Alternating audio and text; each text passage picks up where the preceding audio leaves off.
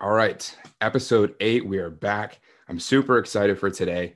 We have a very special guest with us. It's Brendan Clancy, aka Super Producer BC, Barstool Sports producer for KFC Radio, as well as the We Gotta Believe podcast and Mail Time. Is that correct?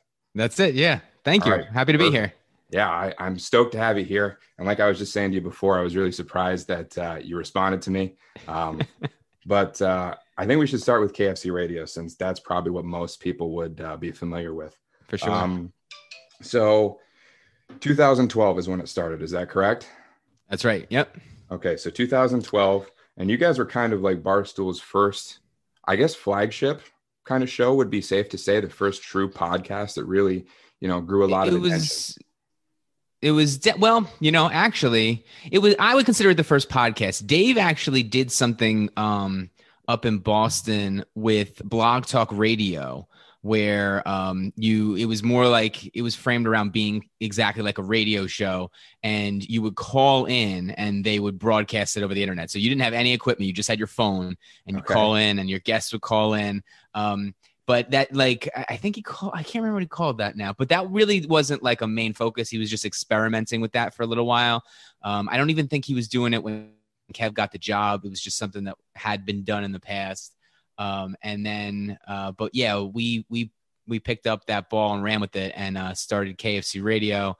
Flagship is a weird word. I would think that Part of My Take sort of would be what most people consider the flagship of Barstool Sports. Yeah. Just like a monster behemoth show that generates a ton of revenue and lets a lot of smaller shows. But it all did sort of come from KFC Radio. Dan got his start in podcasting with KFC Radio, so in that sense, we were definitely like the first podcast and what like the podcast sort of empire has been built on so far.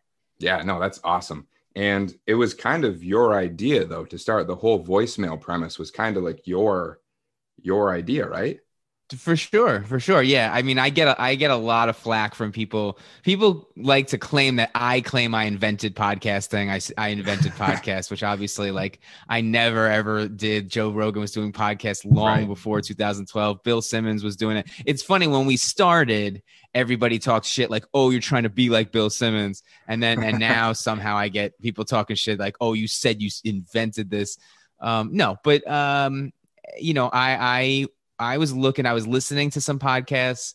Kev was going strong at Barstool. When Kev got the job in 2009, I was helping him. I got him to get on Twitter. I helped him make like a Facebook page, all the things that were like trending. I tried to like push him towards and say, hey, let's not, I can't really write the blogs for you. So where can I help? So I was like always doing little odd jobs for him, helped him with like launch parties.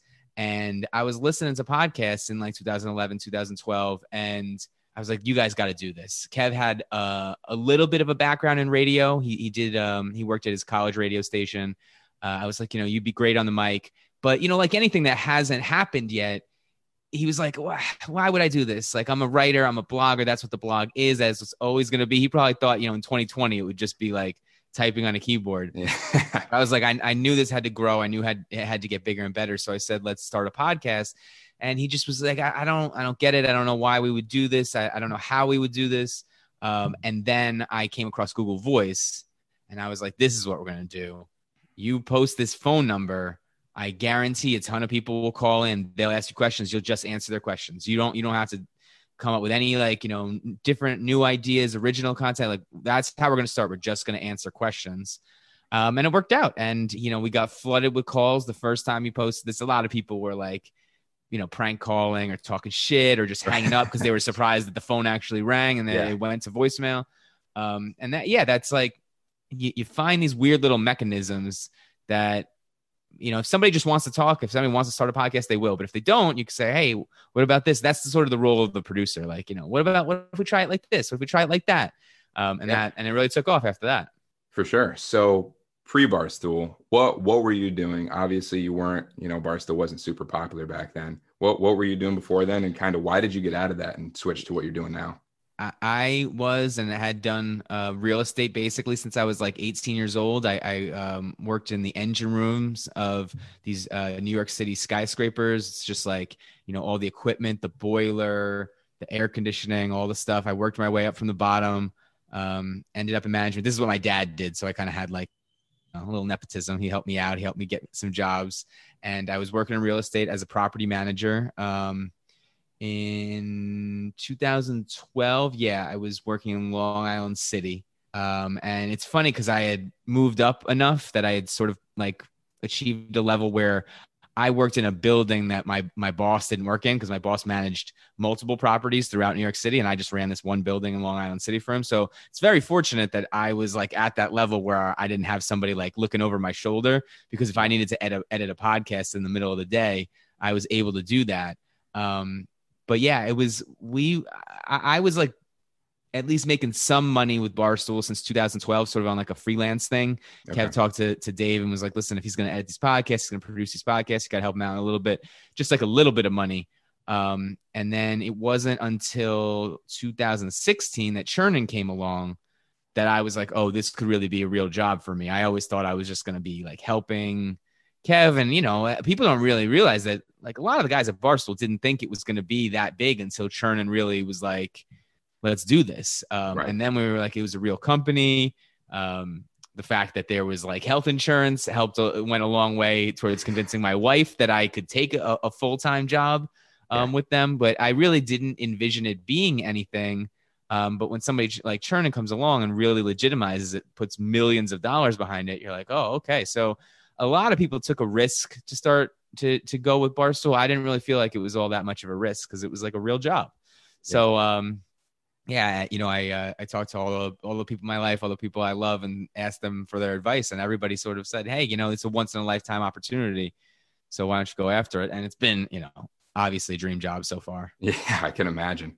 So where did the whole experience with producing, editing, where did that all come from if you were in real estate? It doesn't really seem to it was align. not, I didn't really have a background in it at all. I became obsessed with it. I actually tried to get people in at my real estate company to start a podcast. I mean, people think that I'm insufferable about starting podcasts now.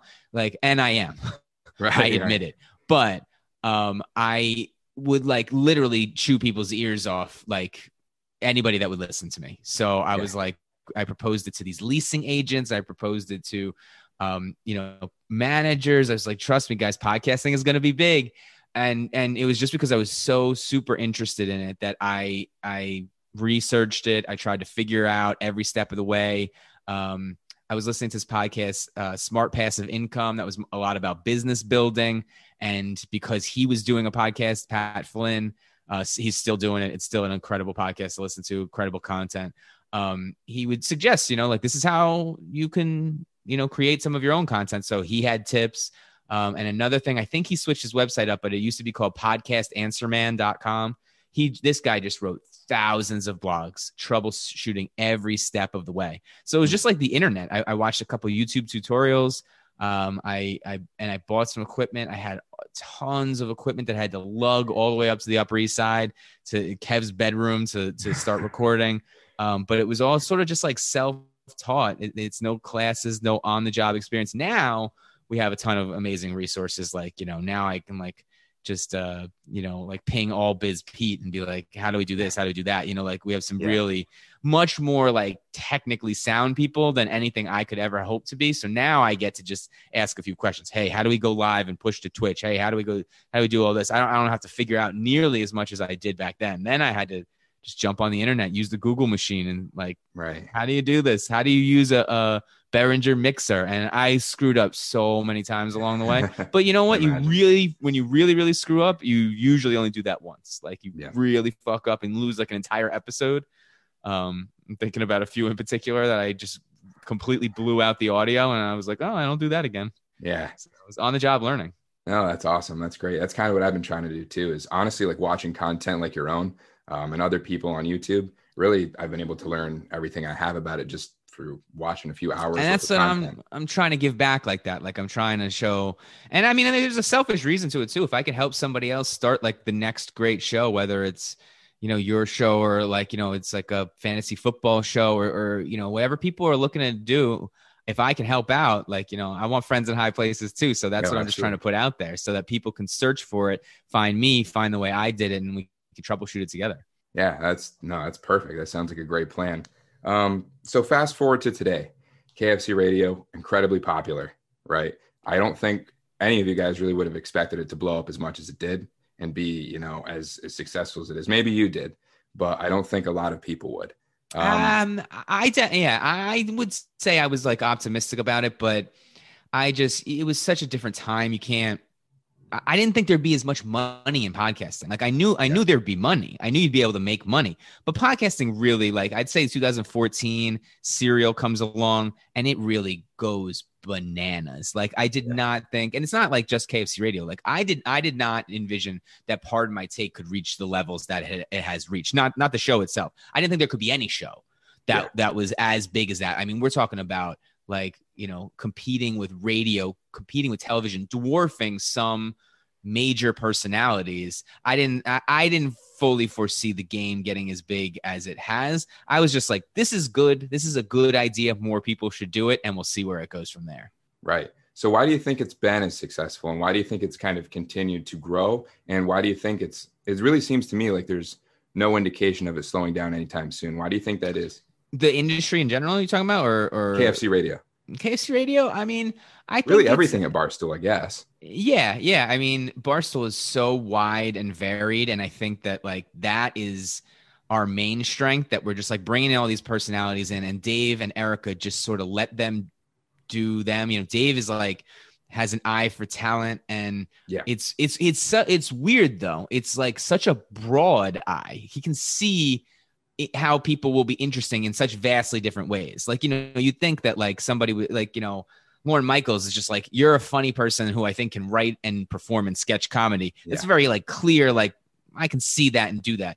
Dave can find, like he's got a great eye for podcasters on camera, behind the scenes. So that is a unique, driver behind Barstool's success, just being so broad and being so real, and then kind of just melding them all together in sort of like this fun house that's right. Barstool HQ, that like hopefully we can just be back in full force soon. Fingers crossed. So, but podcasting in general, like I think one, like once the technology caught up and everybody's iPhone, you could just put it right in there, plug it in. Cause I'm just thinking about how I used it. I was just like, getting on the subway for 35 minutes to go to work, I can listen to, Joe Rogan, Bill Simmons, this serial murder mystery. That was so fascinating that like everybody got obsessed with that. Right. So that was just like part of how people were behaving. Radio has been successful for so long.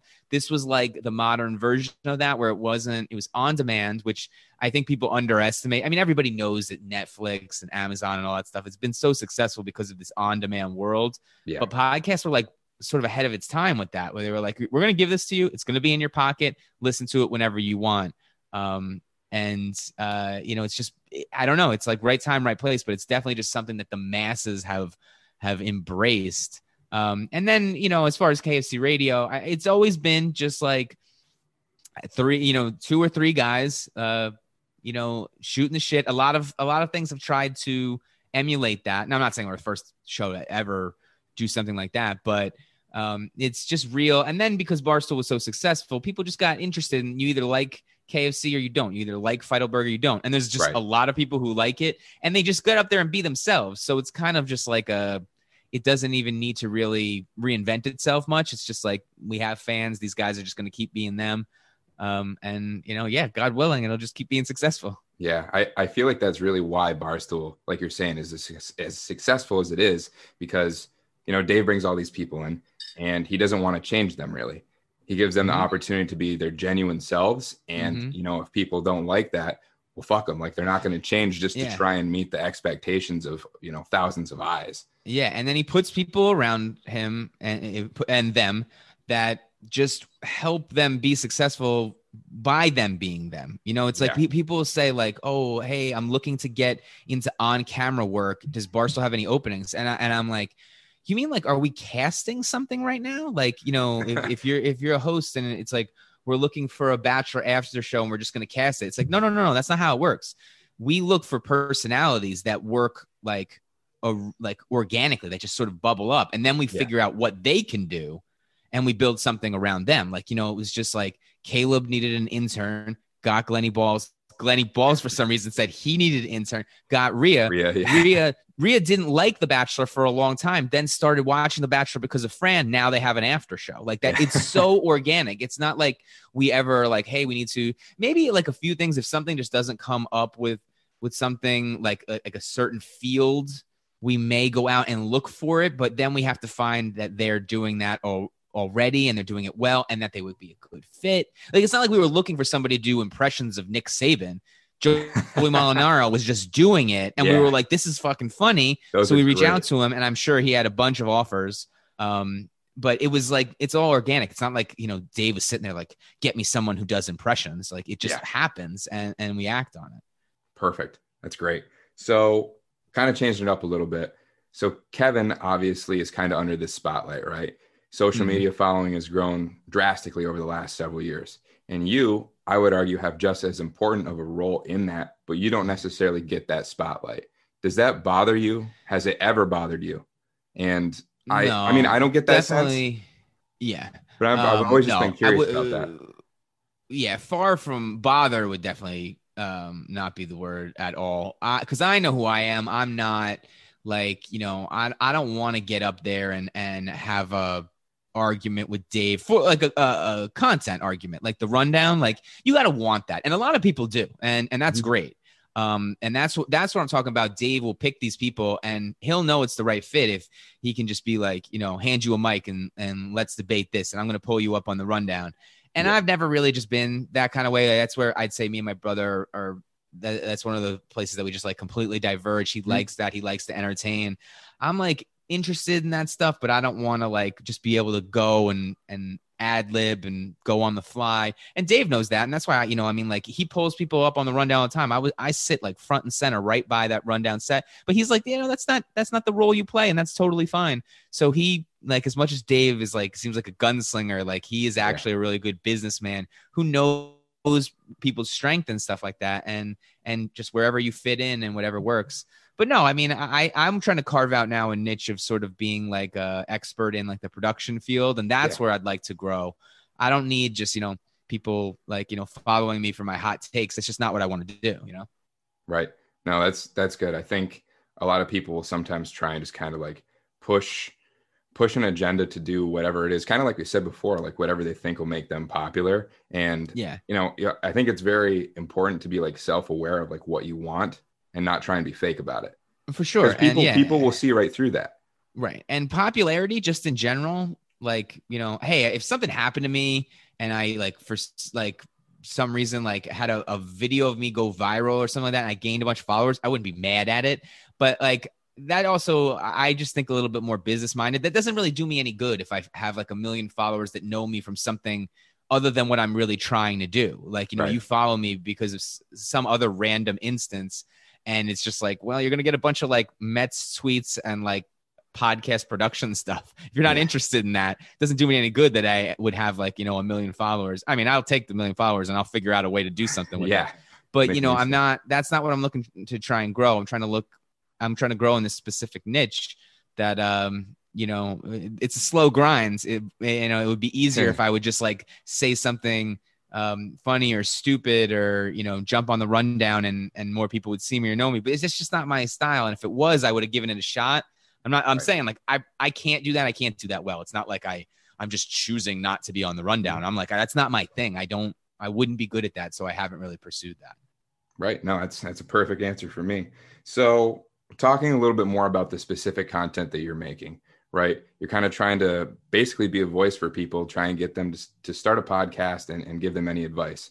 Why is it that you want to do this? Why are you so persistent about putting content out there? And why do you want to help these people? Like myself. I'm just like, I was in a boring cube job that actually like I was doing well in. It was going to be good for me. My dad worked in it. So like I got to like always talk business with him. But it was just like, I don't know, you just feel like, oh man, this is still just like a grind. And maybe I'm going to do this for the rest of my life. I thought I was, but then I said, you know what, let me try and do something else and just see what comes of it.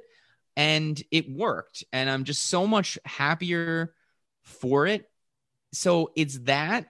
the fact that I could just say, hey, like, you should try this. Yeah. It'll make you a lot happier, and it can lead to a much better life. Not that, working at an office job is a bad life, but it's just like, if you are interested in this and you pursue this, I'm not like knocking down people's doors and saying you should start a podcast. Yeah. I put it out there. People who find it are interested in it. It's that. And then it's also the fact that I think that content marketing is the future. I think that like literally every business needs to start a podcast. Every business needs a YouTube channel. It doesn't need to be top of the charts. It doesn't need to be, pardon my take. It needs to be like just something that provides information for their audience and their marketplace. So I think that everybody should be doing that. So I do see that as like the next wave of almost like marketing coming. So I want to be in on that and see if I can make some money at that. But while I'm doing it, while I'm trying to teach like, a pizza shop that they should be starting a podcast and capitalize on the fact that Dave Portnoy does pizza content. I'm also like, hey, and if you want to do a fantasy football podcast, I'll talk to you too and say, how can I help you? Yeah. Perfect. No, that's great. And as far as like me asking you stuff on just kind of your background, that's kind of all I had. So I know you're kind of running out of time here. We got about 10 minutes left. Whatever advice you can give me will be great. I know one of the things you're definitely going to say is post more. As soon as you responded to my message on Instagram, like one of the first pieces of content you put out there was just like post more in the podcast pyramid, right? Yeah. So the podcast pyramid is sort of like why I think people should do a podcast. You start with, you just talk for an hour. Now you've got an hour long piece of content. If you film it, which Zoom has made amazing, I would post the full thing on YouTube. Now that doesn't mean that that's a great YouTube post, but it's just another piece and it helps you establish your presence in YouTube. Okay. Then I would clip that out into at least 2 10-minute segments because YouTube favors a 10-minute post in the algorithm. So if you have something that sort of like is one subject matter where you're not all over the place and you can just give it a title, you can optimize it for search because YouTube is the second biggest search engine out there behind only Google itself. Then you can break it down to smaller clips, which you can put on either Instagram or Twitter or Instagram stories. So you start this podcast, all of a sudden you have a decent amount of content. Now it still takes the work. Like you still have to do it. On my show, I have Emily who's helping me out. And even the two of us are still like not getting as much content out as I really would like. But we're trying and we're getting there. We're not there yet. So I would definitely post more. I would definitely focus on a niche if you can. It doesn't mean that every single thing you do has to be about only one topic, but if you can really crush one topic, focus really hard, that's how you can grow. You can grow in a certain niche or market. It's hard to just be vast and open. So if it's like, you're talking about people who, you could sort of fall into like personal development, self-improvement, that could be like your niche. And then it can go anywhere from there. But I would say like pick a niche and then post a lot and also try and interact with the community, like whatever fan base you're trying to attract, like interact with them. Don't just broadcast to them. Listen to my stuff. You can, interact. You should comment on their posts. You should like their posts. Be a part of some type of community. Okay. No, that's big for me. I think one of the things I was really concerned about starting out is I didn't really feel like I had that niche of a topic, right? I felt like just trying to interview people that went with a passion was pretty broad. And and you know what though? Like I'm saying, like, this is how you can improve. It's great what you're doing. Like start and don't stop and keep going. And if you don't have like the perfect focus, that's fine. You should work on focus, but it's kind of like working out. It's like maybe you could eventually stumble upon the perfect workout regimen and complement a diet and get in phenomenal shape. But like, you don't have that now. That doesn't mean you stop working out until you figure out the perfect workout. Like keep doing it and then keep trying to get better. Okay. Yeah. That you put that in a language I can understand a little better, the whole working out thing. Right. So just get out and go to the gym. And then maybe you'll like, I always read about, I'm talking to Corey G and he's going to give me all this advice. And I'm like, basically the advice is just like fucking crush it and be awesome. And I'm like, that's kind of like you listen to Gary Vee, or maybe you listen to me and you think, I'm like, it's easier said than done. Like I'm not perfect either, but maybe I'm further along than you are. And it's like, don't let any of the, oh, I haven't figured this all out yet be an excuse either. Keep doing what you're doing, but just try and post more and try and focus on a niche more. But keep going is probably my number one piece of advice. Like, don't do it and don't stop. You will get better at it. As far as growing a following, a lot of my following currently is just like friends and people I know. And I'm trying to get above and beyond that. And I'm not really sure how to go about it. Obviously post more, but I'm curious just about like certain things like hashtags. How useful are they? Small things like that. I would say, I think hashtags are useless on Twitter unless you're just trying to make a joke, like, hashtag, whatever you're talking about. That's a funny joke. I think that they are a little more helpful on Instagram, and I think they're very helpful on TikTok. So if you do research, there's a lot of good tutorials out there. I don't really like offhand know it, but I would research TikTok hashtags and Instagram hashtags. Okay. And then tagging in general on YouTube is also helpful. So I definitely think that hashtags are worth investigating on whatever platform you are like strategizing for. Okay. No, that's good. I really got to start making other social media. Like I really only have Instagram for the podcast. And like, I'm not a big TikTok guy. I don't have one. I never really wanted to even play with it at all. And I don't really use Facebook at all either. I think I'm going to make some sort of TikTok series or maybe a YouTube series that I'll put about TikTok, and to just show people like you can do your content on TikTok. Now that doesn't mean you're going to go super viral, right? But like it doesn't need to be like what you've seen from TikTok. It can be like Instagram stories. So if you use Instagram, you can use TikTok too. So I think I'll put something together like that. That'll just be, I do think I think people are still sleeping on TikTok, even though it's gotten pretty big. Yeah, no, I'll definitely, if you put that out there, I'll definitely watch it and take some notes. Okay, but cool. Two more quick things for you. We're running out of time.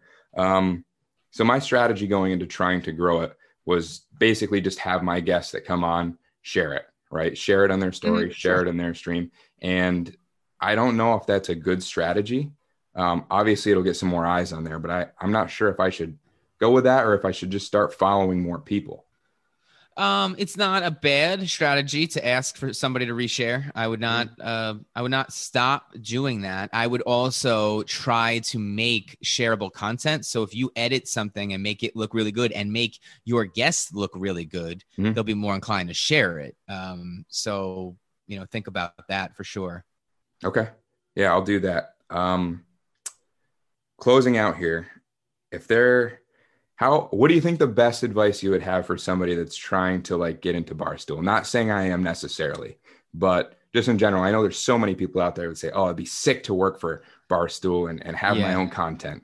I would say that the first thing you should do is try to build your own following. It does not have to be huge, but almost everybody that really got the job, Kev was already writing a blog. Trent was already writing a blog. Dan was writing a blog. Fights got to start by like applying for an internship. When those things come along, shoot your shot. Now it's a lot more difficult, right? But a lot of these guys were already doing some type of content, and it doesn't need to be huge. But Dave does like to see that you're doing something and that you're not sitting around waiting and just saying, "Hey, I'll do anything you want me to." And he's just like, "Well, everybody will do anything right now. Right. If you do something, that will make you a lot more unique." And do not tag 1 million people in every post you do, where you post, and tag Brendan Clancy and Super Producer and KSC Barstool and Eric Mardini and Stool Presidente. That's what I was going to ask. I'm like, oh my God, this is like, you get yourself blacklisted doing something like that. If you occasionally want to tag something, if you do some pizza content and want to tag Dave occasionally, not every single post, like every now and then you want to tag somebody, that's okay. But oh God, it makes all our stomachs turn when you see just like a ton of people all tagged on it, and it gets the mute button so quickly. So don't do that. All right. I won't do that. Well, listen, man, you got about a minute left here. I just want to say thank you so much for coming on. I really appreciate it. If there's other questions, if you want to wait a few weeks and jump back on, I'm happy to answer more questions, 'cause I know it's like a tight time frame. Yeah, no, I'll definitely keep that in mind. I wish there was like something I could do for you to like help you out. Cause like, I really do appreciate your time and your advice. I wish there was some way I could like return the favor. I don't know.